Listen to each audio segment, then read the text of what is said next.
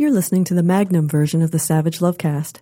www.savagelovecast.com. If you're stuck in a relationship quandary, or if you're looking for sexual harmony, well, there's nothing you can't ask on the Savage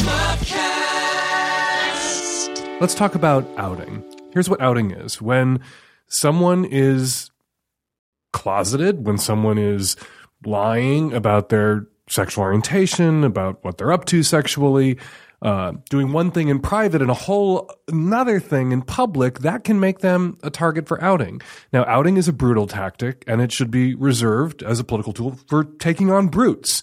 You out a Larry Craig, a sitting U.S. Republican senator who was anti-gay, had a grotesquely anti-gay voting record, backed the Defense of Marriage Act, opposed the repeal of Don't Ask, Don't Tell, opposed protections against hate crimes for LGBT people, just voted every time he possibly could. Anything he could possibly do, because he was a religious conservative and a Republican from Idaho, anything he could do to hurt gay people from his position of political power, he did.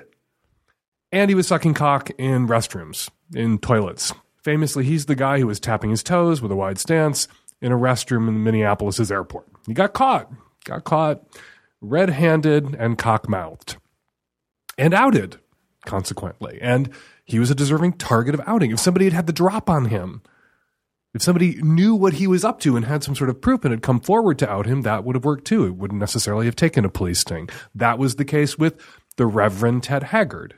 He was the head of the National Association of Evangelicals. He was a huge force in the right-wing Christian movement. He had a weekly phone conversation with George W. Bush while he was president, founded this insane megachurch in Colorado Springs, Colorado, the Evangelical Vatican, they call it, and was opposed to gay people, against gay marriage, thought gay people and gay sex was sick and sinful and twisted and blah, blah, blah, and was having sex with a male prostitute that was also getting meth for him at his request. And that guy, that male sex worker, rightfully so, outed Ted Haggard for his hypocrisy, took his story to ABC News and outed the motherfucker. And he deserved it, right? Because of that conflict between his private conduct, which I think people have a right to privacy, and his public life, that cognitive dissonance, that battle. It's like Barney Frank said on Real Time. We all have a right to privacy. What we don't have a right to is hypocrisy. And if you go to work on Monday morning and beat the fuck out of gay people Monday through Friday at work, and then Saturday and Sunday you are filleting them, that's hypocrisy. If you secretly are one. And that's how those sorts of closet cases work. They protect themselves. They protect their own closets by being grotesquely anti-gay, so that no one will suspect them of being gay, because look at their anti-gay voting record, look at the things they say from the pulpit. Who could ever suspect they might be gay themselves? So there's this incentive for these closet cases to be worse than just the average homophobe might be. Not enough that you disapprove, you have to be seen publicly beating the shit out of. And so sexual minority communities, to protect ourselves, we have outed people to steal power away from these gay, anti-gay monsters. So that's outing, which brings us to the Ashley Madison hack. As I said last month when the news first broke of the Ashley Madison hack, I thought this was terrible. People were online, people were on Twitter celebrating the Ashley Madison hack, saying that they were delighted at the prospect of the hackers releasing all of the names and personal details of everyone who is a member of Ashley Madison. Ashley Madison, for those of you who have been living under a rock, was a hookup site, a dating site for married people who wanted to have an affair. Their motto was, life is short, have an affair. They promised all of their clients, their customers, that their data was more secure at Ashley Madison than anywhere else, that they had insanely airtight security protocols, and it turns out not to have been true. And all of their data was stolen. And a month after the news of the hack broke, the hackers released all of Ashley Madison users' data. And people's names are out there, their credit card information is out there, their email addresses are out there, and people are being outed.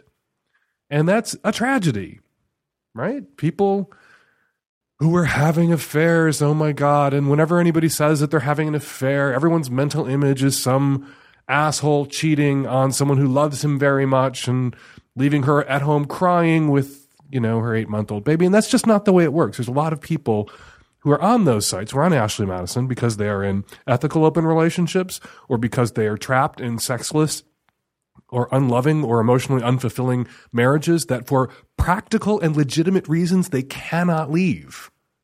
Not everyone is in an economic position to be able to leave their spouse. One of the things that people noted in the 2008 economic crisis was that divorce rates plummeted.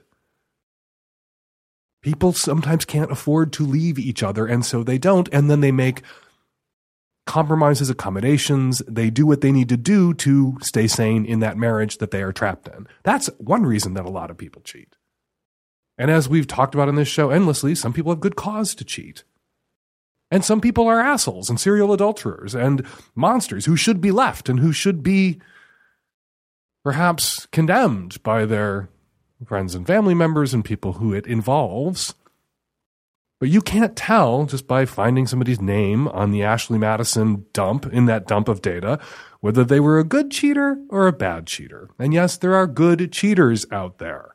So I'm opposed to this hack. I'm opposed to the dump of the data. I'm opposed to outing all of these nobody adulterers, all of these cheaters, some of whom may not have been cheating at all or may not have been cheating their partners out of anything their partners wanted or valued because they're private citizens, because they're not harming anyone else, because they're nobodies. The first person, public figure, to be outed in the Ashley Madison hack, where it rose to the level of a legitimate outing, Josh Duggar, oldest son of Jim Bob and Michelle Duggar of the Duggars, formerly of television, formerly of 19 Kids and Counting, currently still of the quiverful right-wing radical Christian fecundity movement. They are fundamentalist Christians who believe that they should have as many children as physically possible because they regard their children as weapons to be used in a war to seize control of the country and establish a Christian dictatorship. That is what they're about. And it was also cute and charming and funny on TV, wasn't it? So you read a little bit about the quiverful movement that they were proselytizing for and stumping for and advocating, and you're like, oh, this is a little creepy and fucked up. Put all these people in hajibs, change the name Jim Bob to Muhammad, and right-wing Christians would be freaking the fuck out about these religious conservatives of a different stripe who are weaponizing their uteruses. Anyway, Josh Duggar, oldest son, went from the family compound to the Family Research Council, where he was the head of their action group. He was the head of their political action, whatever. He was the president of it. And he ran around the country stumping against same-sex marriage, against marriage equality, attacking abortion rights, attacking trans kids. That was his job.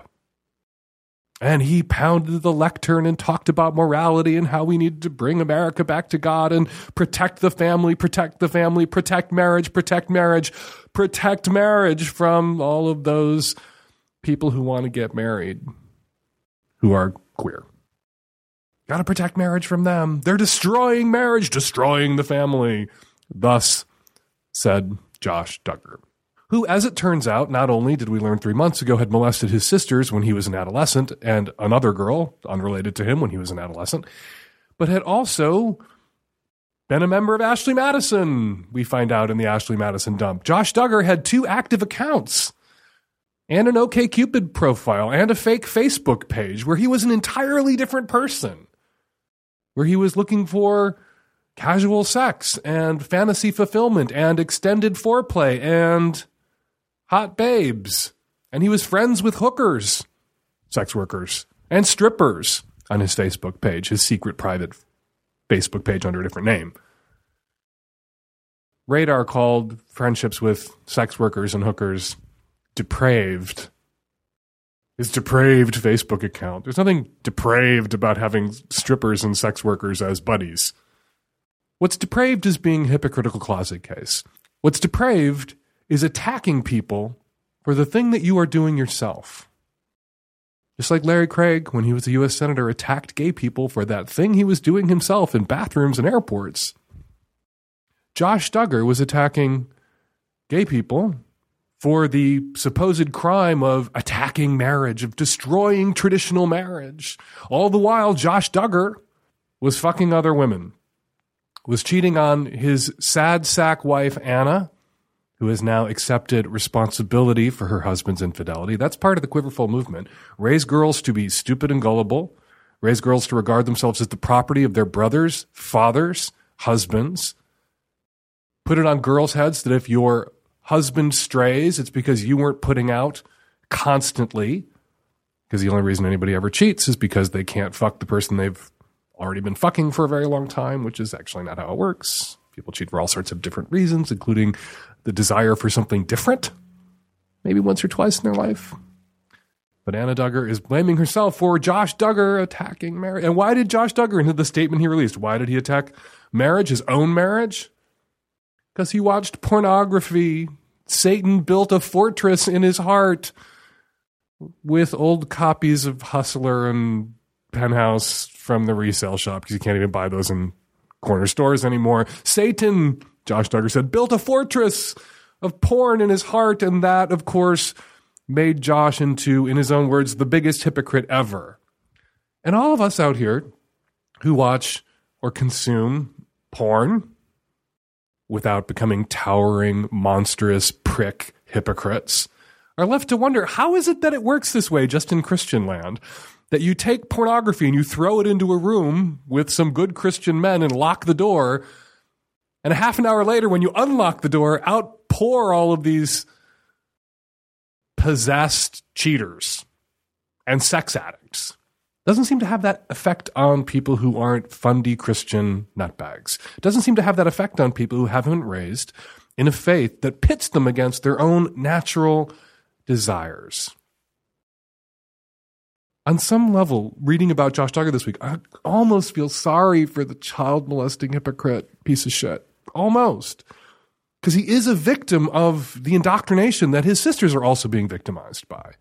It's not healthy to teach girls that they are the property of the men in their lives, that they're their father's property and then their husband's property. It's also not healthy to teach men that about girls, or to teach boys that about girls.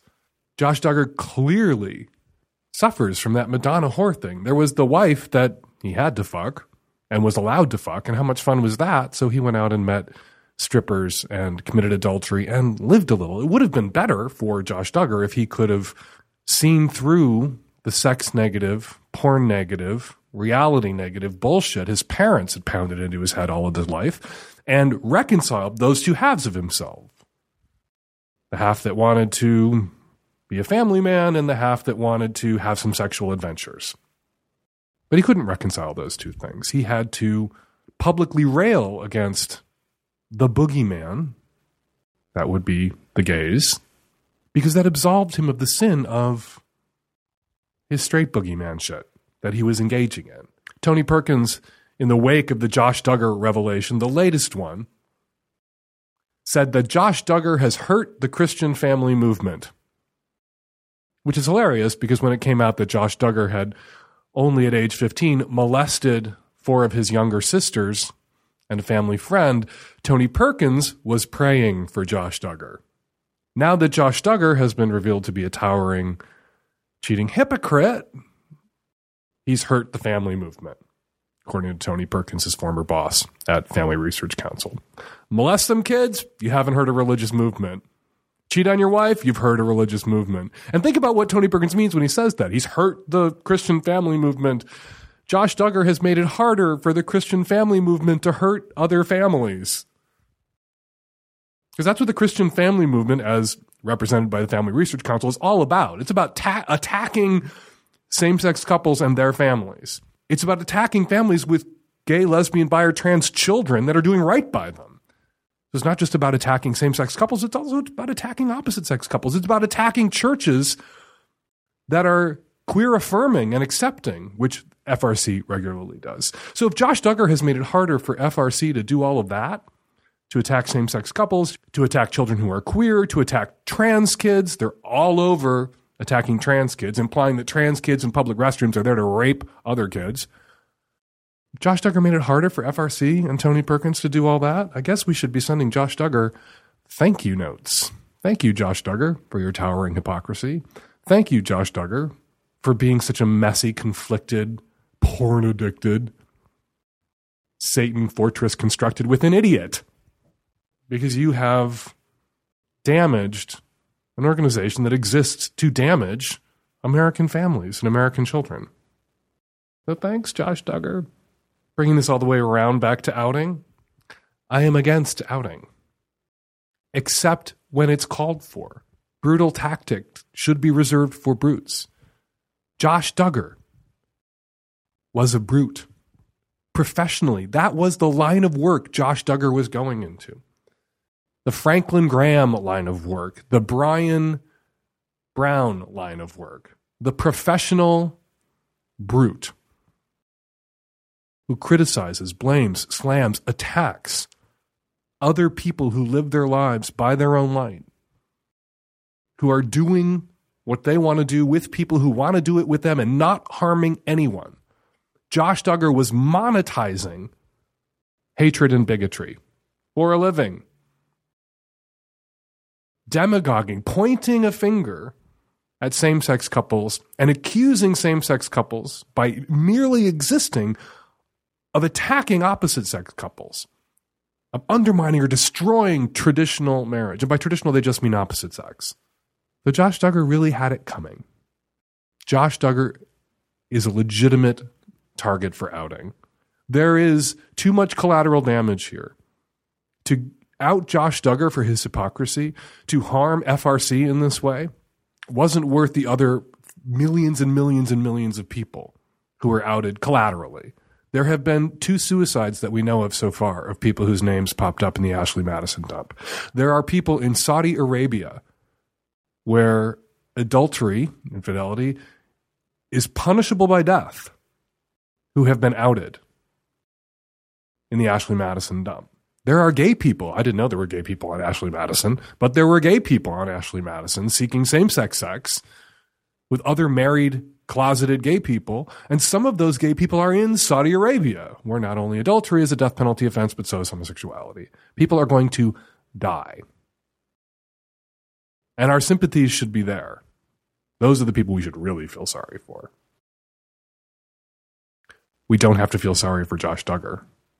Josh Duggar is the tiny, tiny silver lining in a massive black cloud that is the Ashley Madison dump. The silver speck in that enormous black cloud. And he had it coming. And I suspect as more of the data is dumped, just this week we learned there's twice as much that's about to come out. A subsequent dump twice as large as the previous one. More Christian conservative lying sack of shit hypocrites will be exposed. They will be outed. And I have one more thing to say about the Ashley Madison dump to those of you quickly who are elated by it, who are saying cheaters get what they deserve, who are happy about this. I want you to think for just a second about everything you've ever done or said online. Every website you've ever joined, every dating hookup app you've ever been a part of, every porn site you've ever visited, all the sexting that you've done with partners, the texting. We are all vulnerable in this way. With the exception of the public moralizing, scold hypocrite shitbags like Josh Duggar, I think we should all have sympathy for the outed cheaters. Even the cheaters who were cheating their partners out of something they wanted and valued. I'm not asking you to sign off on cheating. I'm asking you to sign off on there but for the grace of God, go I. Because even if you aren't a cheater, even if that's something you would never do, statistics tell us, we look at them, we know that everybody's something. Maybe you have a FetLife account or you have a secret double life. You're not out about being kinky. You've sexted, most likely. You have sent around pictures. You've sent dirty texts. Maybe you flirted with a coworker over text. We are all a hack, a lost laptop, a stolen cell phone away from the kind of exposure and public humiliation that the innocent cheaters, many of them, on Ashley Madison are going through today. And we should ache for them a little bit. Because it could be our number next. Our FetLife account. our personal accounts from before we were married, our texts, our emails, all of us are at risk of this same kind of violation. There is rage being directed at the Ashley Madison clients. The hackers themselves said they were doing it to punish these people. For what? For their private sexual conduct. Then it was wrong, maybe. And all I'm saying to everybody out there, I'm looking at Twitter right now, everybody out there who thinks this is awesome, is that if or when it happens to you, it's not going to feel so awesome. And we may live in a world where this, in turn, one by one, happens to each of us. So maybe our tack should be, when this happens, to shrug it off. To say, yep, people are messy, people are complicated, people can be one thing in public and another thing online. It doesn't mean they're bad people. And when we say that about others, we're saying that about ourselves too. And we know it to be true. Okay, coming up today on the regular show, we got tons of your cues. And on the Magnum, www.savagelovecast.com, where you can subscribe to the Magnum. On the Magnum, we have our frequent and very welcome guest, Mistress Matisse, here to talk with us about sex work and to give some advice to a newbie kinkster. Coming up today on the show. Hey, Dan. I'm a 41-year-old straight female, and I have been married for a year and been with my partner for 4 years. Right now we have a 9-month-old baby, and he is not living at the house with us. He has moved out basically because I asked him to leave because he was exhibiting fits of rage, some provoked, some just out of nowhere. And it has come to my attention, far too late really, that he has some mental health challenges around depression and anxiety. Things started to go south when we started to try to have a family together.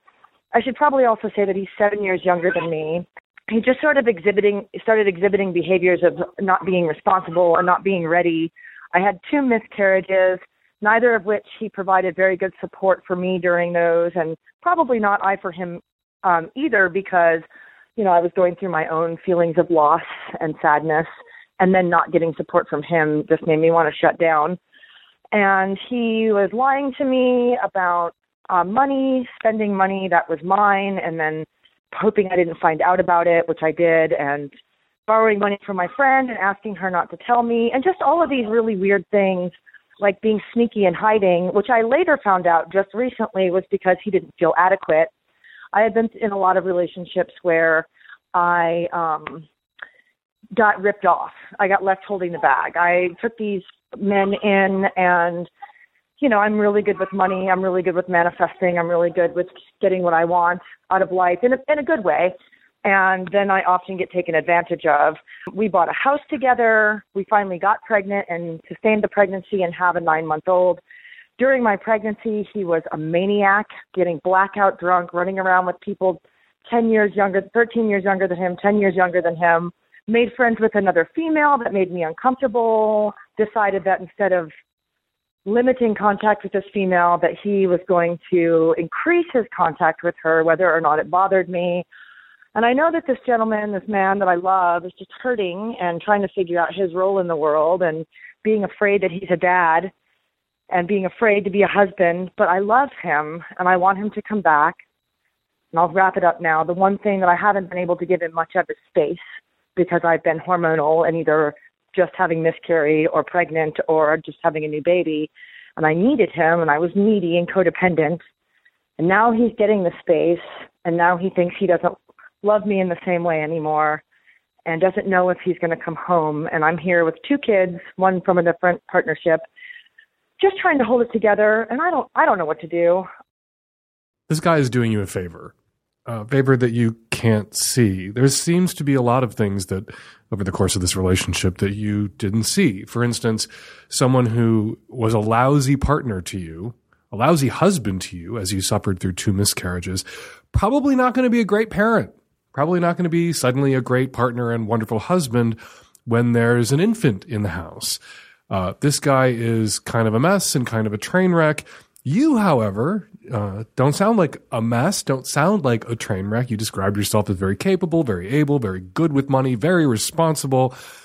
And yet, you choose these guys. You pick men who are irresponsible, who are out of control, who are everything you're not. You choose these men that in a way, are you reaching out and slamming your hand down on the self-destruct button? And I would ask you, not what's wrong with him. This guy, we can all see what's wrong with him. He's a mess. He's irresponsible. He's bad with money. He's an asshole. But I would ask you, what's wrong with you? There's a whole lot right with you. But there's something singular, not plural, not many things, not even big, huge, enormous things. Well, it's kind of a big thing. There's one thing wrong with you, which is this pattern of choosing these awful partners, choosing these guys who are irresponsible and out of control and sticking by them and saying that you love them and wanting them back into your life. And I don't know what sort of game, you take some responsibility, you say you were codependent, you say you were very needy, you say you're very hormonal. I don't know what ringer you put this guy through, right? There's his side of the story too, but there's a reason he's gone, and I think it's him. And it's good that he's gone. So even if I had a magic word, I had a magic potion, even if I had a bouquet of love in idleness flowers, please Google Midsummer Night's Dream, you will get the reference, I wouldn't give you one. I wouldn't give you a petal because I don't want you to get this guy back. You don't really want this guy back. Maybe you want an idea of a guy, you want an idea of a co-parent, you want an idea of a loving husband, but this guy ain't any of that shit. And you and your children, plural, are well rid of him and his irresponsibility, his drama, and his issues. And for the benefit of your children, you need to get a grip on your issues. I would get thee to a therapist. Go. To talk this shit out at great length. Not his shit, your shit. And figure out how to identify and choose better partners in the future. But this guy, your soon-to-be ex-husband, I think I speak for everyone listening when I say, I am glad he's going to be your ex-husband. And one day you will be glad he's your ex-husband. And your children and his child will be glad of him being your ex-husband someday. And here's hoping, with some therapy and some introspection and some thought, you will have a better husband, a better partner, and they will have a better father figure in their lives in the future. Hey, Dan. It is Corey, and I'm calling from Toronto, Ontario. I'm calling because my brother recently went to Australia, and he met a guy who he had some drinks with and went home to his place with his girlfriend because he had invited him, and it was all very much about let's go home and have some drinks and blah, blah, blah. And the guy was very nice and very lovely. However, my brother needed to really go to the washroom. He needed to go pee. All right, Dan? He needed to go pee. Bad. So they went to the guy's house, and before they got in, my brother told the guy that he needed to pee really badly. And the guy said, no problem, let's just pee outside. Let's just pee on the lawn. Which, obviously, two straight guys, by the way, I'm gay, but two straight guys pee against the wind, and it's all okay. With me, I might get sexually attracted. So anyway, my brother starts peeing, and all of a sudden, the guy beside him says, have you ever drank your mate's piss? And my brother obviously was like, no, can't say that that's ever happened to me. And then by he, I mean the guy beside him, says, oh, well, it kind of tastes salty and warm. No worries, let me try yours. And bends over immediately while my brother is midstream and drinks my brother's piss. My brother, of course, is midstream. It's very difficult for him to just stop peeing because, let's be honest, when you are mid-pee, you don't really end up having the control unless you've been doing your Kegels. And he is completely overwhelmed by the fact that someone is drinking his piss. So my brother finally stops, and so does the guy who's drinking his pee. And my brother says, what the fuck is going on? And the guy says, oh, no worries. It's all good. We all do that. Turns out the guy that he met is from the UK, and the guy that he met also said that it's normal in the UK to drink your mate's piss. I'm wondering, is this actually real? Is this actually true? Because I call bullshit on this one, but what do you think? Actually, there's a scene in Love's Labor's Lost where the two straight guys who are buddies in that drink each other's piss. no, this is not a thing. This does not happen. Sure, there are people out there who drink piss. There are probably straight guys out there after a long night, homosocialing around with their straight mates, perhaps have taken a walk on the wild side and done something crazy, perhaps a blowjob, maybe a little bit of piss drinking. But this is not a thing that guys in the UK do, that mates do for mates. Perhaps that is how this guy talked your brother into doing it. Maybe your brother is gullible, not just gulpable, but gullible, and he fell for this and went for it. But I would consider your brother, in unpacking the story, a highly unreliable narrator, because talking to you, his gay brother, confiding in you, telling you this story about this crazy fucking thing he did, he may not, if he is straight identified, but he has a tiny little bit of same-sex attraction or desire in him, he may have gone for it, but wants to share this story with you about this phenomena. Guy drank my piss, oh my God, without admitting to you, his gay brother, that he might like a little man-on-man action too every once in a while, because I promise you what probably went down that night was your brother. Or that guy went down on your brother. And somehow a little bit of oral turned into, I got to piss. Well, go ahead, piss in my mouth since your dick's already in my mouth. And your brother was like, perhaps drunk, and went, all right, whatever, here we go. Because, come on, use your common sense. Your brother is taking a whiz on someone's lawn, and that person leaps in front of his stream with their mouth open. What would the reaction be of any, even plastered individual at that moment? As someone who has never been interested in somebody drinking his piss in his life or having some other dude's mouth near his cock in his whole life, if someone is charging towards his dick as he pisses with their mouth open, a guy, your brother would take a step to the left, turn his hips in one direction or the other, directing the stream away and his dick away from the gaping maw of this person that he has no sexual interest in or attraction for. I'm betting your brother went out and got drunk. He met perhaps one of the rare guys on the planet who are an exception to his otherwise usual female target interest, female erotic target interest, went for it, did something crazy, wanted to tell somebody what he did, wanted an answer about whether this piss drinking thing is a thing people do, and so put it all on the other guy, told you this crazy story that can be disproved with a Google search. Do mates drink each other's piss in England and the United Kingdom as a thing? No. Results will pop up, I promise you. Because he wanted to hear from you about this phenomena, guys drinking each other's piss.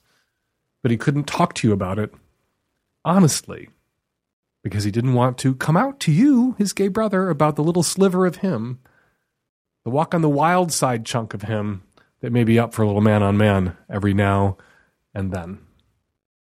Hi, Dan. A couple of years ago, I started dating a guy at work, which is mistake number one. It only lasted a couple of months, but before we started hooking up, I let him know I was a carrier of HSV2, the genital herpes virus. But I really liked him, and I thought that it was going to last longer. It quickly fizzled, but we remained friends. A couple of years later, which is now, he started hooking up with a girl we work with, and she's psycho. She's like the closest to, but not quite, worst case scenario. She stirs the pot a lot. She's really dramatic. The juicier the information, the better, and she talks a lot.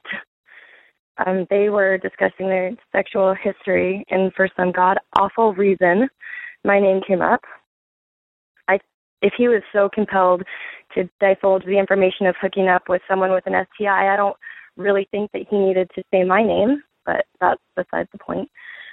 He spilled the beans, and now everyone at work knows that I have herpes. When people ask me about it, I deflect and tell them that I've heard rumors about me too, and that rumors fade. Like, basically don't feed the animal. Like, I just want it to blow over as quickly as possible. But I am so hurt, and I feel like my privacy has been completely violated. I see myself so far removed from their situation that this should never have been an issue. Like, I'm not fucking him, I'm not fucking her, so what is the point of talking about me? they are not using condoms, and neither of them have gone and got STI checks, and that doesn't have anything to do with me. I'm not part of their triangle at all. And my question is, like, what do I do?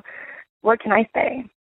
I feel like she's the kind of girl that's like a ticking time bomb, and that if I try to talk to her, it'll blow up into something way worse. Like, I'm a nice person. I stood up for her when people were talking shit. Like, I tell people that everyone's fighting their own battles and not make life worse for anybody else. Like, I was there for her through a lot of tough shit, and I don't know, I've protected her against work-based drama too. So the social stigma of HSV2 is so much worse than having the actual virus, but I don't know what else to say.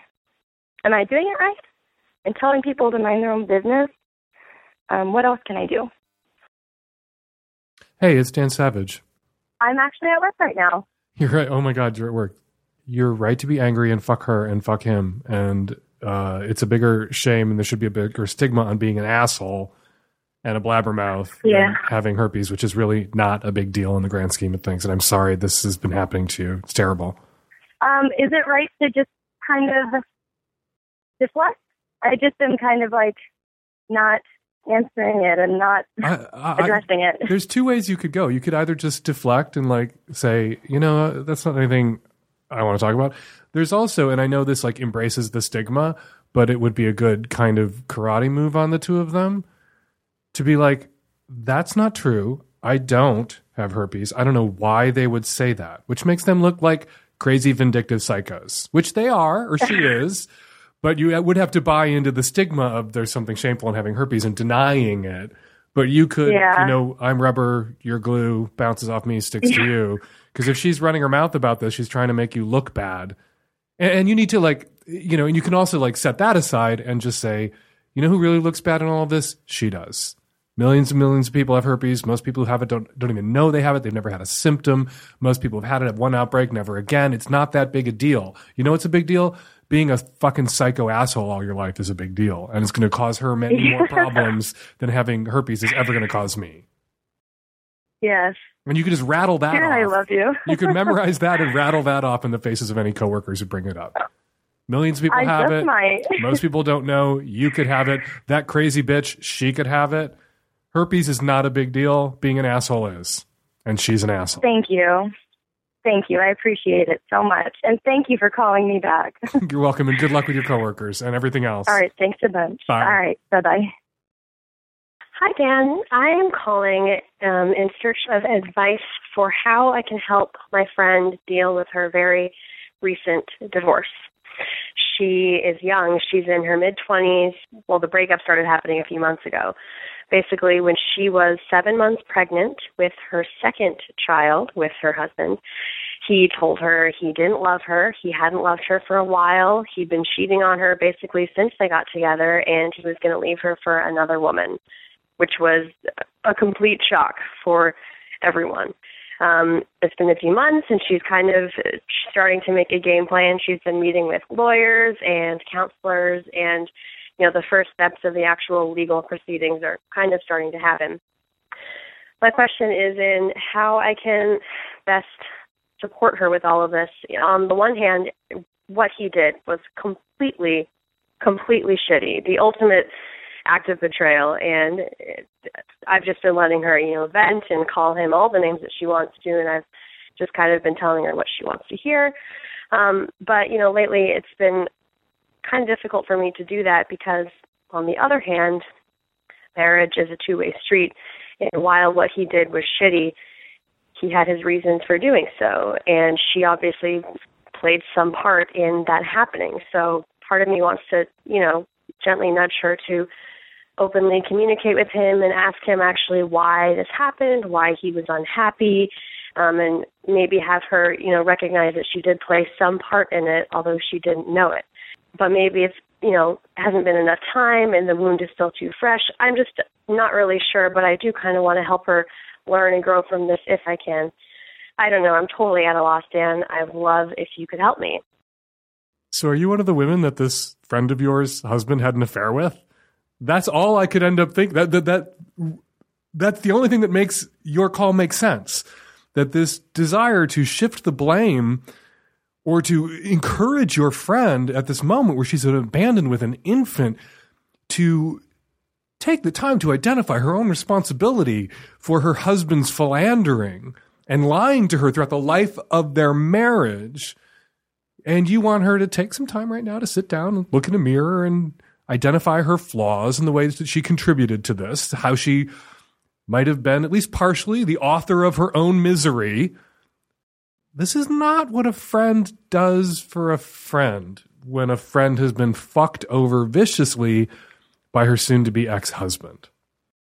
You know, maybe there's a time down the road for some scrutiny. Earlier today in the show, I was talking to a woman with the lousy husband who abandoned her, and I encouraged her to take some responsibility for all the shitty men that she'd picked, and that she needed to engage in a little bit of introspection, maybe get herself into therapy, because there was a pattern. There's not necessarily a pattern here. Your friend could have drawn the short fucking straw. Some people are shitty people. Some people are awful husbands, and sometimes awful husbands and awful wives happen to good people. This sounds like very likely is one of those times. I know marriage is a two-way street, but asshole is often a one-way street. And your obsession, not obsession, maybe that's too strong a word, your concern trolling around your friend's need to identify her own contribution here, because marriage is a two-way street, isn't compassion, it isn't friendship, and it isn't called for. Because there isn't a pattern here, right? It's not like your friend consistently has chosen asshole shitty husbands and you need to talk to her about why she continues to choose these asshole shitty husbands. It's not like someone who's married to a philandering piece of shit, if they only set all the dials correctly in the marriage, if only the meals were cooked properly and on time, if only the laundry was done, if only the blowjobs were given joyfully and frequently, they never would have been cheated on by their asshole philandering spouse. That's just not how it works. There's some serial adulterous shit stains out there who lie to people, misrepresent themselves, and shred those people and spit them back out on their way out the door. That's what it sounds like happened to your friend to me. And I hear a lot of these stories. And if I were your friend's friend, and I don't want to pat myself in the back, but I think I might be a better friend to your friend right now than you're capable of being, I would be there with the ice cream. I would be there with the Netflix. I would be there with the sympathetic ear. I would be there with the bullshit detectors on full throttle to help her when she's getting into a new relationship, really suss the guy out because her own judgment perhaps was a little flawed in the last one, or she couldn't have seen it coming, and we're going to make sure we're going to vet the shit out of any other guys she dates in the future. I would be there with the child care. I would be there to babysit so she could get out and live a little despite having an infant at home. And I would encourage her to get a good fucking lawyer. I wouldn't encourage her at this moment to wonder what she did wrong. I would encourage you, however, at this moment, to ask yourself why you're doing this friendship thing wrong. Because you're doing it wrong. Do it better. Be a better friend. Drop this. Hey, Dan. I'm a heteroflexible, straightish, bi-curious, whatever, 27-year-old fan of the podcast living in D.C. My 23-year-old girlfriend of a year and I are in a really wonderful open relationship, and we occasionally bring other people to bed. We recently had a foursome with another couple, which was really fun, but things got a little weird. So my girlfriend knows this guy from staying in touch after meeting them on Tinder and having a threesome, but she doesn't really know his girlfriend outside of that initial encounter. They were visiting and crashing at her apartment, and my girlfriend was pretty insistent that nothing was going to happen, but sure enough, after a couple of rounds of drinks and a super fun night out, his girlfriend proposed that we fool around. We were all pretty drunk except for my girlfriend, who was drying out and didn't have anything to drink. And we started off, coupled off, and then everyone exchanged hands or oral, and eventually I was fucking his girlfriend while he masturbated with my girlfriend's help. I was sure to check in with both of them before and during everything progressed. And the next morning we were woken up to him giving me oral, and we had a little threesome with him. It was great, but I think that my girlfriend and I misread their boundaries because they later told her that they were confused and felt a little exploited and kind of blamed me for it. So she was, clear of memory, and so she defended me, but ultimately they ended the friendship indefinitely. I've heard that couples will often mistakenly involve other people in sexual escapades and then later regret it because of jealousy or unforeseen issues or something. Also, I don't want to feel like I sexually assaulted someone. I think we learned not to mix, new people and sex and alcohol. But I'm hoping you can assuage my guilt. Does this happen when people, have group sex or foursomes, or are we just kind of going about this the wrong way? I would have to review the security videotapes to determine beyond a reasonable doubt that you did nothing wrong. You're asking me to tell you that you have nothing to feel guilty about, that you did nothing wrong. And it's possible that you did nothing wrong. And based on your presentation of the facts, your recitation of the facts and how the evening went down, it doesn't sound like you did anything wrong. You say that your girlfriend invited them to come stay, that your girlfriend didn't expect anything would happen, that you guys went out and had a couple of rounds of drinks, maybe even a few, maybe even 3 rounds of drinks, which isn't incapacitation level alcohol consumption, right? So people were still capable of giving or withholding their consent. And it was this other guy's girlfriend who proposed the 4-way, that you and your girlfriend didn't even initiate the 4-way, that it was the other guy's girlfriend. And then the whole thing unfolded, and you say you were very careful to solicit active, ongoing consent throughout. And I'm going to have to take your word for it because I don't have the videotape to review. If it went down the way that you say that it did, and your sober girlfriend who was there backs you up, then yeah, it could be a case where the next day they both, the night before and the morning after, in the case of the other guy, did things that they regretted, did things that they felt bad about. Maybe one misread the signals the other was sending. People can experience social pressure in a group scene or not even a group sexual scene where one person in a couple is like, yeah, sure, whatever, and looking at the other person in the couple like, get us the fuck out of here, I'm done, but they don't want to be rude, so they go along and they end up seeing a movie they don't want to see, they end up at a dinner party they'd really rather not be at, they end up with a dick in them that they really didn't want in them, right? And then the next day they're angry, and so what do? They can direct their anger at each other, which is going to make their relationship much more complicated, or they can direct their anger outward at people that they're never going to see again, and they don't have to see again. And it is a way of protecting the relationship, to direct that anger outward. Perhaps that's what's happening here. If things went down exactly as you say that they did, and your girlfriend, who has a bias in your favor, of course, backs you up and she was the sober one, it could be the case where one of them didn't want what was happening to be happening and didn't withhold their consent because they didn't want to disappoint the other, or they didn't want to be the joy kill or the buzz kill in the room, and they're mad.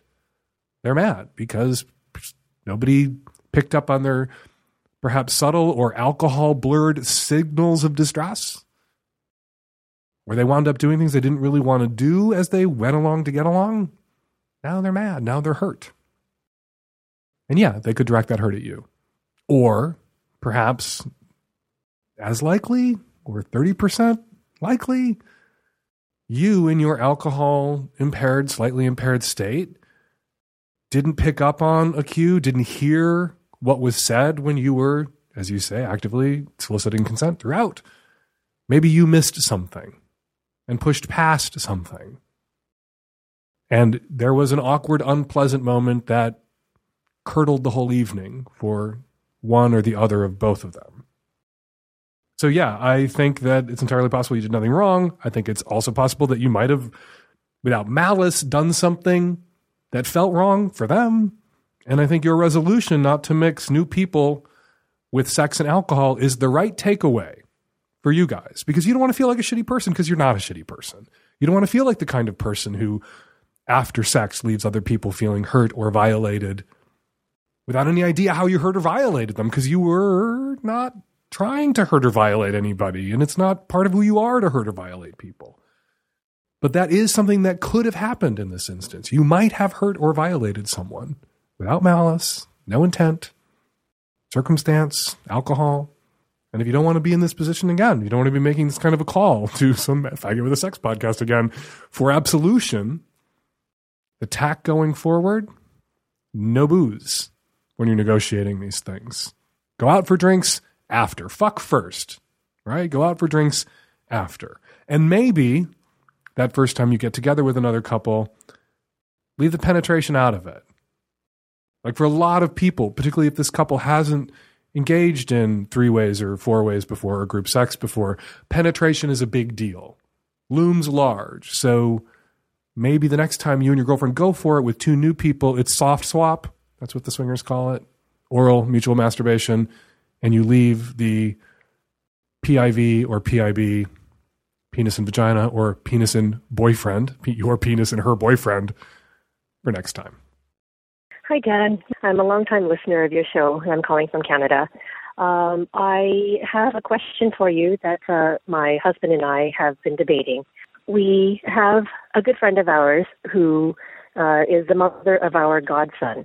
And in the event that she passes away, she wants us to have custody of him. And I think that we should fully disclose to her that we're swingers because it may affect her decision. Whereas my husband, he thinks we shouldn't because it won't involve our godson in any way. What do you think we should do? Is this just because you don't want custody of this kid should something happen to your friend?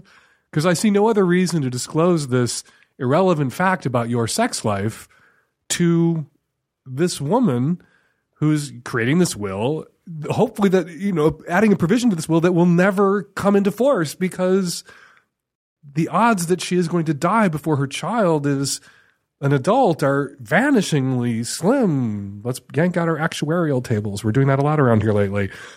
This is probably not ever going to happen. So you're only making it a problem by feeling honor bound to disclose this irrelevant detail about your sex life. Does your swinging prevent you from executing the duties of parent? No, there are millions of people out there who are swingers, who are parents, and who are good and decent and loving parents. There are some swingers out there who are lousy parents, just as there are some people out there in committed monogamous relationships who are lousy parents. But you don't have to tell your friend this any more than you have to tell your friend that when you blow your husband, you slip a finger into his ass.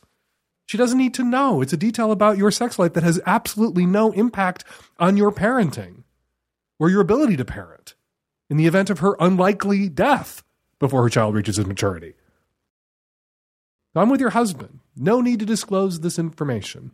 No need whatsoever. Unless what you want to tell her is to not leave that kid to you because you don't want that kid. You don't want to be responsible for that kid. You don't want to be a parent if she dies in a car accident. Then just tell her that. Tell her that you love this kid. You will always be there for this kid. You will be the aunt. You will be the babysitter. If anything should happen to this kid, you will stay in this kid's life, but you do not want to be this kid's custodial guardian in the event of her highly unlikely demise. Hey, Dan and Tech Savvy Everest, who's 25-year-old female in the Midwest, calling back, actually, because I left a pretty brief message about female dom a little bit ago, and I wanted to give a little bit more detail for what I'm looking for in terms of advice.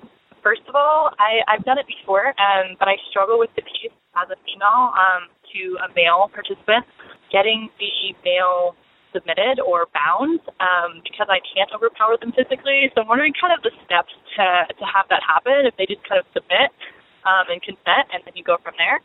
And then also moving forward from there, kind of how often do you actually have sex or do something where there's physical touch, where they're getting what they kind of want from you, and how often is it just a scene for them to think about later? I really struggle with knowing when to reward them because I kind of just want to be a little bit brutal and be like, no, just do what I want and you don't get to touch me. So I'm kind of just wondering how it works, and if you can lay out a kind of a scene, a typical scene of female dominatrix, male participant, or female dominatrix, female participant, either way. Thanks so much. Joining me in the studio, Mistress Matisse. She's a Seattle-based sex worker, activist, writer, a terrific writer. You can find a recent op-ed she wrote about sex work and decriminalization at The Stranger's blog, slog at thestranger.com. Also, for many years, a professional dominatrix, and for almost as many years, a guest in Savage Love, the column, and on the Savage Love cast.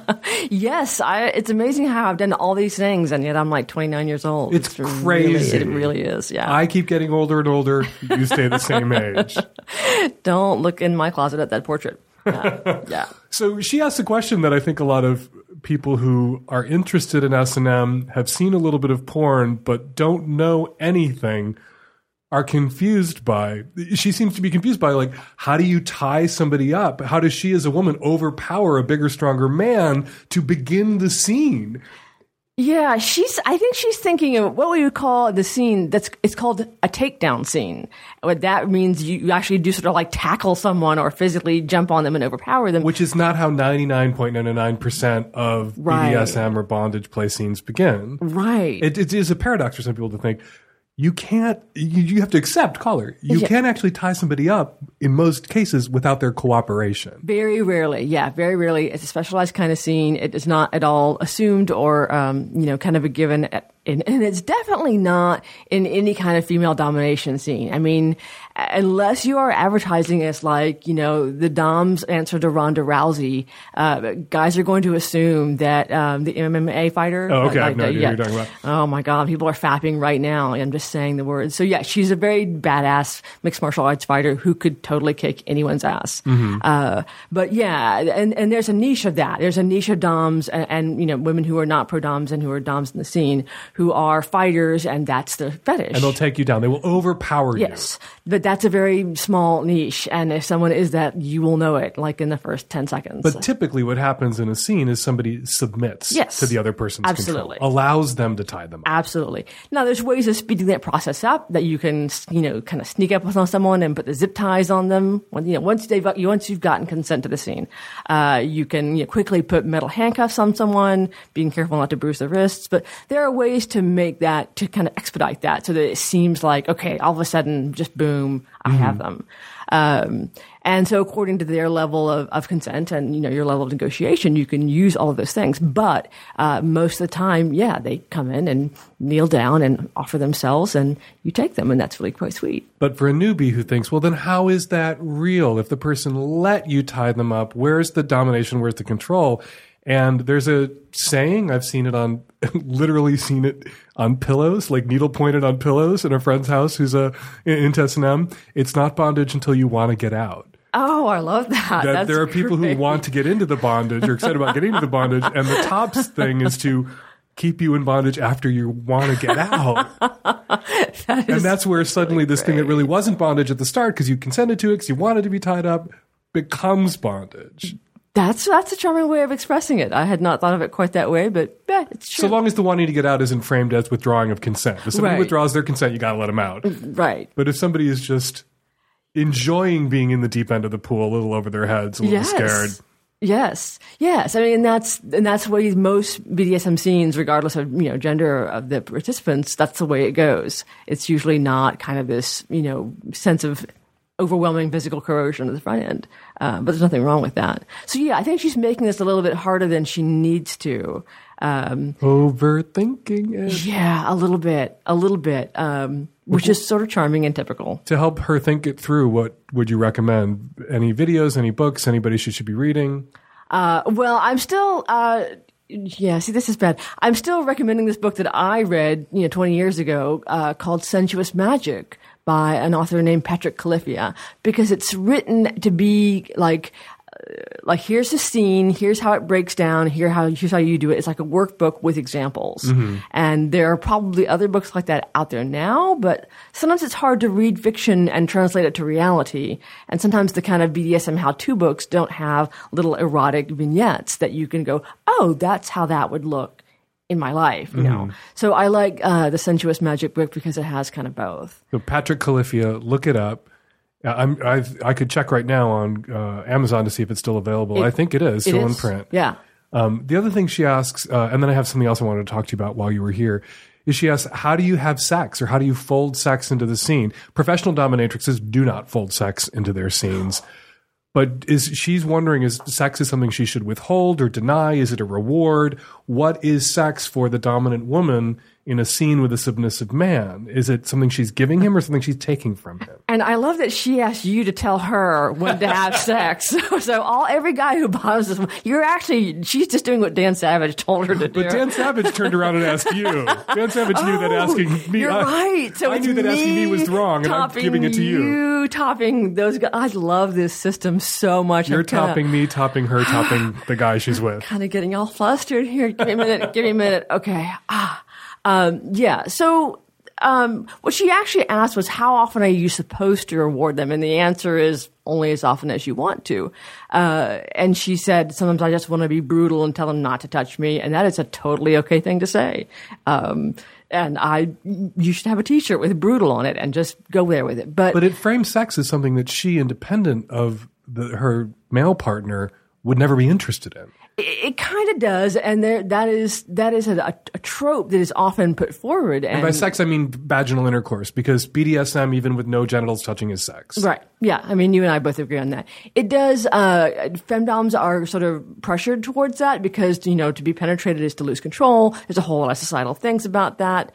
So she may think she's not supposed to want to have sex. She may not want to, and that's okay too. I can really enjoy lots of scenes without any kind of genital stimulation, and it's hot, and I'm sexually aroused by it. But women are, it's just. So wait, you just said women are. This is the question that people have been asking for millennia. Women can enjoy being aroused without necessarily wanting completion, and men can enjoy that too. That was like I started to make a very sexist generalization, and so I kind of caught myself, and Dan made me finish it. But it seems like women can enjoy things that are erotic without thinking, and now I must have an orgasm, and I must have like this. All like, no, that was kind of hot. On to the next thing. So yeah, she should reward her partners in the way that they want, which can be touching them, having intercourse with them, fucking them up the ass with a dildo, like whatever it is. But for somebody who's kinky and an S&M bottom, the caller needs to understand that the bondage itself, or whatever erotic pain she's inflicting on them, those are the rewards too. Those are. In my experience, male submissives often do want something else if you're willing to give it to them or not, because boys will be boys in that manner, and a good one will accept whatever boundaries you lay out. But the thing is that consent is a dynamic thing, and whatever you're doing that's kind of taking him to the deep end of the pool, you have to keep him happy while he's doing it. We're going to just talk about, female dominant, male submissive here for the sake of brevity. You have to keep him wanting to be in deep into the pool. Erotically engaged. Yes. So whatever the level of need he has to stay engaged in the scene is what you need to give him, or the scene will be over. Mm-hmm. So you have to kind of weigh what you want to do with what will keep this guy doing this thing as long as you want him to do it. Well, that's to sustain the pain-pleasure balance. You're mixing up his consent. Yeah, you are stroking his cock with crushing his balls or whatever. Right.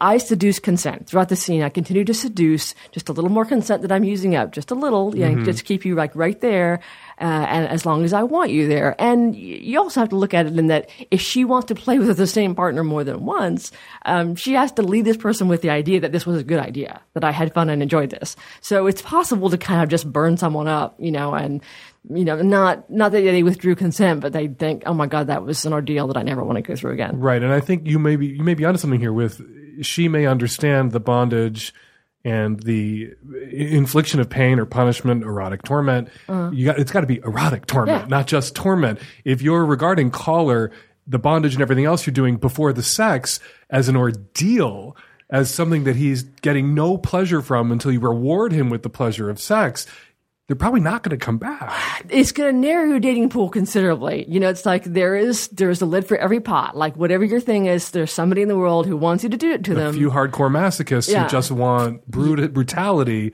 but most people in S&M want it's mixed together into sort of a pinwheel cookie of pain and pleasure. You have to weigh, how often do I want to play? Do I want to play a lot with a lot of different partners? Okay, you're going to have to make this more palatable to more people. If you're willing to play rarely and infrequently, then you can hold to your standards and refuse to do one single thing that doesn't meet with your fantasy.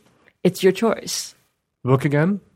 Sensuous Magic by Patrick Cliffia. Now, while you're here, I wanted to talk also about sex work. Yay! And your activism, because a really important thing just happened about a week and a half ago. Oh my God. So Amnesty International, their board, their governing body, yes, they voted to back the decriminalization of sex work. They voted to change their policies, to amend their policies, yet to support the idea that we should have full human rights, and this was a controversial decision. And by we, you mean the sex workers of this world? Yes. Well, and also the clients. Right? Mm-hmm. And then that was kind of like part of the problem with it. It was that, clients also have human rights, and that was just insupportable to some people. Right. There are people out there who think they're pro-sex workers' lives and rights, but they want to see the Johns all arrested. Right. Or it's called the Swedish model, where the sex workers theoretically aren't being punished or persecuted or policed, but we're rounding up their clients and their Johns and throwing them in jail. Right. And they want to abolish all prostitution and sex work. They think that that's their ideal end goal, is that all this will just stop. So they may say by halting demand. That's the Swedish model. Let's halt demand, and then there will be no people doing sex work. But in the meantime, we're not going to persecute sex workers. But you wrote very persuasively on Slog that the Swedish model does result in the persecution of sex workers. It really does. It's really terrible. It's really bad. They are evicted from their homes. They are denied services. They are refused police protection. They have children taken away. It's like everything bad. They're deported. Anything bad that could happen to you that isn't actually putting you in a jail cell happens to sex workers under the Swedish model. Because they're still being policed. Because how do you arrest the Johns if you aren't going after the sex worker to get to the John? Right. So you sit in a cop car outside her house, or you follow her around in a cop car. Like that's not scary and weird and terrible at all to do that. And then you kind of declare her body to be a crime scene. It's like this is not your body. This is a thing that we have jurisdiction over, and but it's like, no, this is my actual body that you're taking away from me. There are a lot of people out there who believe a whole bunch of female celebrities signed a letter opposing Amnesty International's call for the decriminalization of sex work while they were still considering it. And they don't believe that any woman would ever willingly choose to do sex work, sort of the false consciousness accusation. Or that women who do sex work by choice are making the choice under economic duress, so it's not a free choice. It's amazing to me that an actress can't imagine that someone would ever trade sex for money. I'm like, really? You're a terrible actress then? Because that's not a very big leap at all. People do that all the time. It's really not strange. Maybe it's some sort of historical inner conflict that actors have, because actors and actresses for centuries were regarded as not much better than, and usually also working as prostitutes. Yes, that was the irony of that. I mean, for Anne Hathaway, who's actually played a sex worker, to say that she can't understand how anyone would be a sex worker, I'm like, okay, that doesn't make any sense. You're just a moron. They wanted some spotlight and they wanted the media headline, and so they said what they were told to say. I don't think they did have the first bit of insight into this whole situation. Now, one of the things I think so many people were getting hung up on about Amnesty International's call for the decriminalization of sex work is that people who might have been able to say, okay, we should decriminalize sex work by sex workers, it also called for decriminalizing pimping, running brothels, and being Johns. Mm-hmm. And people hear pimp, madam, brothel, and they just think monster. Yeah. The word pimp especially is designed now and used now in a very racist way to bring about this very confused kind of emotional response about like little children being kidnapped and held by, dark-skinned people. And, it's just that like the Neil Neeson Taken thing just kind of has been etched into people's consciousness. And that's so often false. It's like not like that never happens ever in the whole world. It does sometimes. But the vast majority of people who are arrested for trafficking are not that. There's a case right now in Alaska. Yesterday, a woman who has never, she's a white, youngish woman, never held anyone, never there's no violence. She was sentenced to 5 years in prison for trafficking because she ran an escort service. And there was never, no one complained about her. She was not but she ran an escort service, so she's a trafficker. So she's a pimp. Years in prison, yeah. When I was 24 years old, I went to work at a massage parlor on the east side, and the owner got pregnant and had a troubled pregnancy, and so she had to stay in bed. So I became the manager. I was 24. And I knew what I was doing. I thought, I think legally this makes me a pimp. but I collected the house cut and I gave it to the owner, and that I could have been arrested for and sent to jail. I mean, so it is true when people hear pimp, they think African American gangbanging thug. Yeah. That racist image pops into their head, controlling a bunch of women who are beaten and helpless and exploited.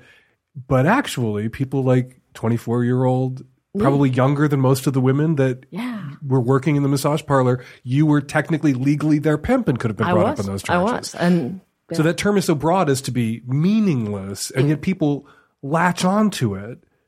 It really, they do. And I will tell them, like, if that mythical pimp in your imagination, if he exists, the police already know about him. He's probably committing other crimes. Even just, holding someone against their will and forcing them to have sex, that's already a crime. We don't need to make up a new special category of crimes that are theoretically intended for him, but actually catch people like me. If I call up a friend right now and say, hey, I've got a client and he wants to see 2 girls coming over, that's pimping.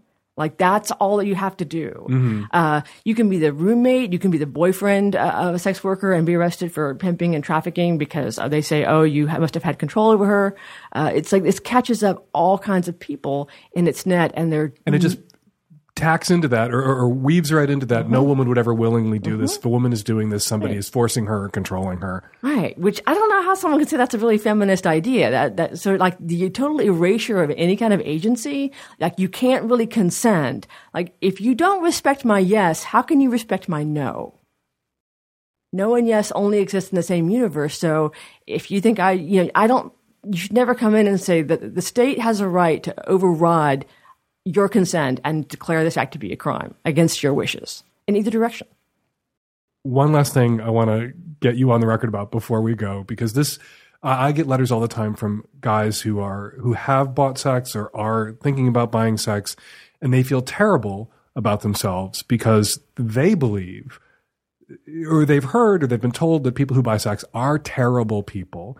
And that is what's sort of put out there. That anybody who pays for sex is real men don't buy girls, real men don't buy sex, and that it's violent and abusive.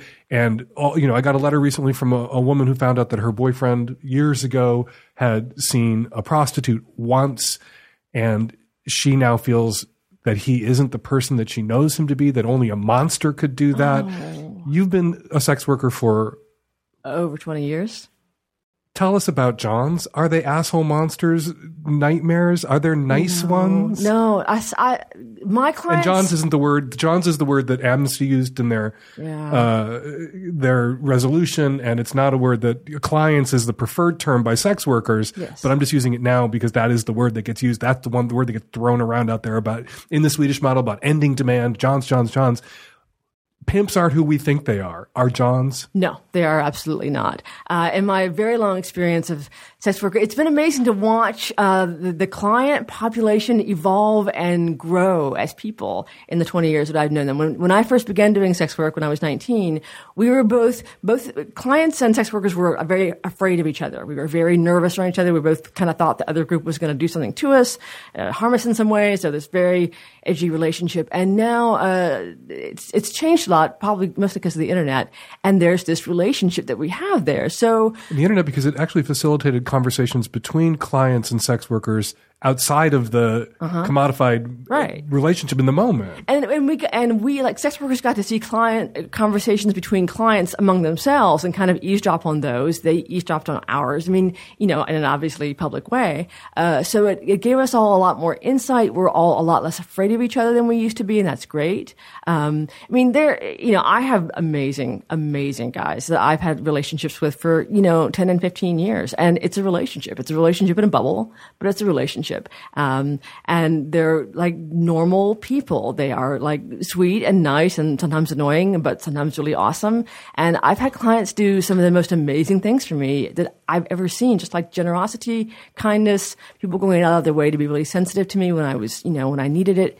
There are douchebags, there are assholes, but they're not. Because they're the same with husbands. Right, exactly. Yeah. They're just normal people. Sometimes they're great, sometimes they're annoying.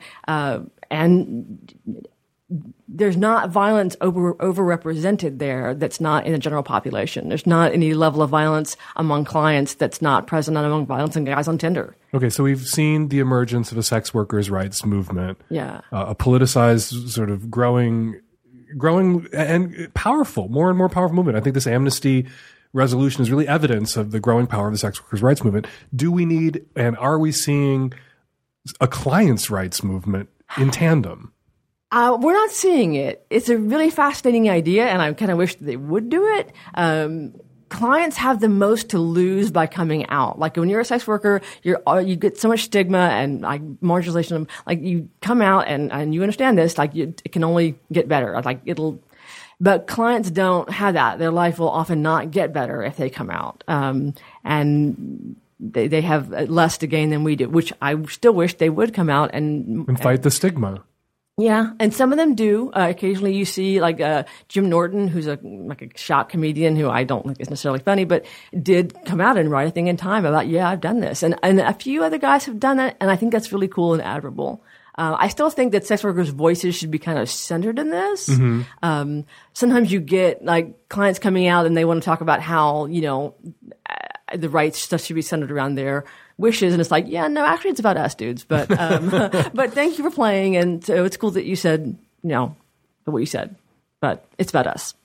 I completely agree, but I do think with the effort by so many people backing the Swedish model and the going after the clients, that as they attempt to move the stigma and the shame reluctantly, it's because of outspoken, I think, sex workers' rights advocates that they're not able to continue shaming and stigmatizing the sex workers, that they're just trying to move the shame and stigma over to the clients and the Johns in the Swedish model. And if the clients organize and speak up, that then the stigma and shame has nowhere to go. Well, I hope they listen to you. Do what Dan says. Listen to Dan. Yes. And I will say the same about Mistress Matisse. Do what she says. I've been encouraging my readers and listeners to do what you say forever. I like this system. I do. Where can people find you? I'm very active on Twitter, Mistress Matisse. That's the little @ Mistress Matisse. I have a blog that I occasionally post at mistressmatisse.blogspot.com. And of course, there's always mistressmatisse.com where you can get links to everything that I do. Thank you so much for coming in. I really appreciate it. It's so great to see you. Thanks for having me. Hi there, Dan. This is a girl from the Camas, Washington area. My father has been dating someone probably about 30 years younger than him for, I'd say, about 5 years. And when I say that, it immediately jumps to, I'm mad about her age, right? No, although we are close to the same age, that's not actually what bothers me about their relationship. Basically, the girl is bad news. She, since the beginning of their relationship, has not been healthy for him. She does very unhealthy things. For example, she's made it so that she needs him in her life in order to continue functioning, such as for her job, she's tied him to her job, her car, her bike, motorcycle, everything in her life she's leeched him to.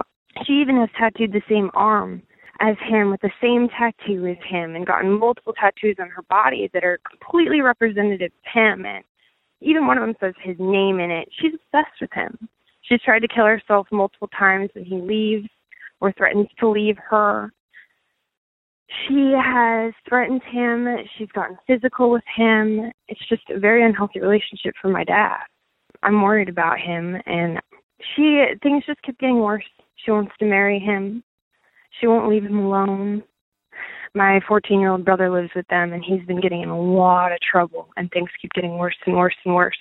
He hates her, and the situation is extremely messed up. My mom can't go over to the house. The custody's messed up because the girl, her mom's extremely violent. The whole situation's messed up, Dan.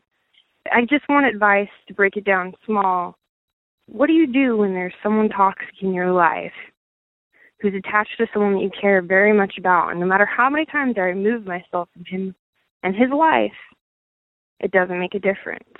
I always find myself needing to come back to my father for some reason. It's really hard to see him be this way. He calls me crying late at night, and he's a big man.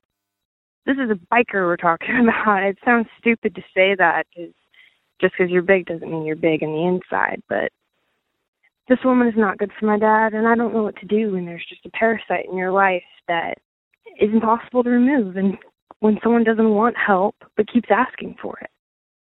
I recently wrote a post of one of the Savage Love letters of the day that go up on Slog, the Stranger's blog, about a really dysfunctional relationship, about somebody in a relationship with someone who played similar games. This person threatened to crash her car with her in it if the guy that had taken a break from her was extricating himself from the relationship, didn't start answering her phone calls after he'd blocked her on Facebook and blocked her number. And so he started answering her phone calls, successfully manipulated. And somebody recommended the book, I Hate You, Don't Leave Me, Understanding Borderline Personality by Gerald Kreisman. I haven't read it myself, but it has wonderful reviews on Amazon, and maybe this book would be of some assistance to your father. If your father were my father, what I would tell my father is that this is a parasite, and parasites, you used that word before I did, you called her a parasite yourself, and parasites, once the host that they've attached themselves to disappears or is destroyed by them, they will find a new host. She is not going to fucking kill herself if he leaves her. That is a stratagem on her part. She is manipulating him with those threats. She is taking herself hostage. She is pointing a gun at herself and saying, do what I tell you to do, or the hostage gets it. The odds that she will actually pull the trigger are really slim. And if she were to actually pull the trigger, that is and was her problem, not your father's problem. You're not obligated to stay with someone all the rest of your life because they are willing to take themselves hostage or do themselves harm. The real victim in this shit show is your 14-year-old brother who needs to get the fuck out of that house. If he cannot escape to his mother's house, if he cannot live with your mother, think about inviting him to come and live with you. Step up, big sister, if it's possible. If you can take him in, get him out of that horrifying situation. Get a lawyer. Go find a lawyer who has some expertise around elder abuse. I don't know how old your dad is. He's not that old. Still, find a lawyer with some expertise around elder abuse. It sounds like this parasite is not just emotionally wrapping her tendrils around your father's neck, but financially dependent upon or exploiting your dad. Perhaps a lawyer who's worked on elder abuse cases that involve this kind of exploitation would be of assistance, may be able to help your dad. And then there's an intervention. There's changing the locks. There's moving your dad in the middle of the night and not telling this crazy person where your dad is, cutting her off. And then she can spin in circles like the Tasmanian devil until she digs a hole in the ground too deep to pull herself back out of, for all you guys care. Extreme circumstances call for extreme measures. And this sounds like it's an extreme circumstance. And you're all going to have to, your mom, you, your brother, your dad, you're going to have to face up to this, and you're going to have to act. And it is going to be a shit show when you act. It will be fucking fugly. But it'll be a lot of fugly concentrated in a short amount of time. Whereas taking the passive course, doing nothing, allowing this woman to have her way, is going to be a whole lot of fugly spread out over a whole lot longer a period of time. And in the end, it will be worse. Tear the Band-Aid off, pull the trigger, pick your metaphor, but act. Hi, Dan. I'm calling to get some feedback on the guy who is with the closet case. And I think that you guys didn't really consider what the experience of this relationship is like for that guy. I think that this guy should have a 6-month period where maybe he's not out to his family and friends, but he's out to his partner's friends, this guy who called. He can say not an ultimatum of this awesome relationship that is giving you sex, that is giving you fulfillment is suddenly going to disappear. It's you have 6 months to be out to all of my friends and see what that is like and see how fulfilling that is. And that can be a way for him to step out of the closet the same way that I did when I was able to be really out during my semester abroad. That was something that was really scary to me, and so being able to do it in a more controlled, contained situation was really fulfilling. Hey, Dan. I just wanted to comment on the woman who called in and was upset about the real-life meeting with the man she had met on Tinder not living up to her expectations that had been set by the picture. And I think your advice was generally pretty spot on about not getting too emotionally involved before you've met in real life and face-to-face. But I do think you were pretty quick to buy into her premise about this being somehow his fault. And maybe he did certainly set himself up for this a little bit, but I don't know, just it sounded to me like what happened here is this guy wanted to have his best pictures of himself out there, as we all do when we're trying to meet and impress folks. And it seems like a really slippery slope, really fine line between misrepresenting yourself and you should have shown me just what a fat, hideous, ugly monster you were in your pictures, and just wanting to have that good picture of us where our hair looks nice and the angle is flattering and so on. And I found her anger at this guy to be a little off-putting, a little misplaced, to be honest with you. I think it's better directed at herself for having spent that emotional energy without verifying that the physical attraction was actually something that was there for her. And we're going to leave it there. 206-302-2064 is the number here at the Savage Lovecast. If you have a question or a comment for a future show, give us a buzz, 206-302-2064. Hump, my amateur porn film festival, is coming to Brooklyn and other cities. Go to humptour.com for information about tickets and for information about submitting a film to next year's Hump Fest. Go to humptour.com. Follow me on Twitter at FakeDanSavage. Follow Mistress Matisse on Twitter at Mistress Matisse. And speaking of Twitter, Kelly Jane at Kelly Jane tweets, finally became a Magnum subscriber to the Savage Lovecast. Enjoy my $40, Dan. Loved the bit with Mike Birbiglia in 428. Hashtag Savage Love. Thank you very much for subscribing, Kelly Jane, to the Savage Lovecast Magnum. But it's only $36 a year. If you paid $40, I guess you tipped us. Thanks for the tip. The Savage Lovecast is produced every week by Nancy Hartunian and me and the tech-savvy at-risk youth and Nancy. We will all be back at you next week with another installment of the Savage Lovecast. Thanks for downloading.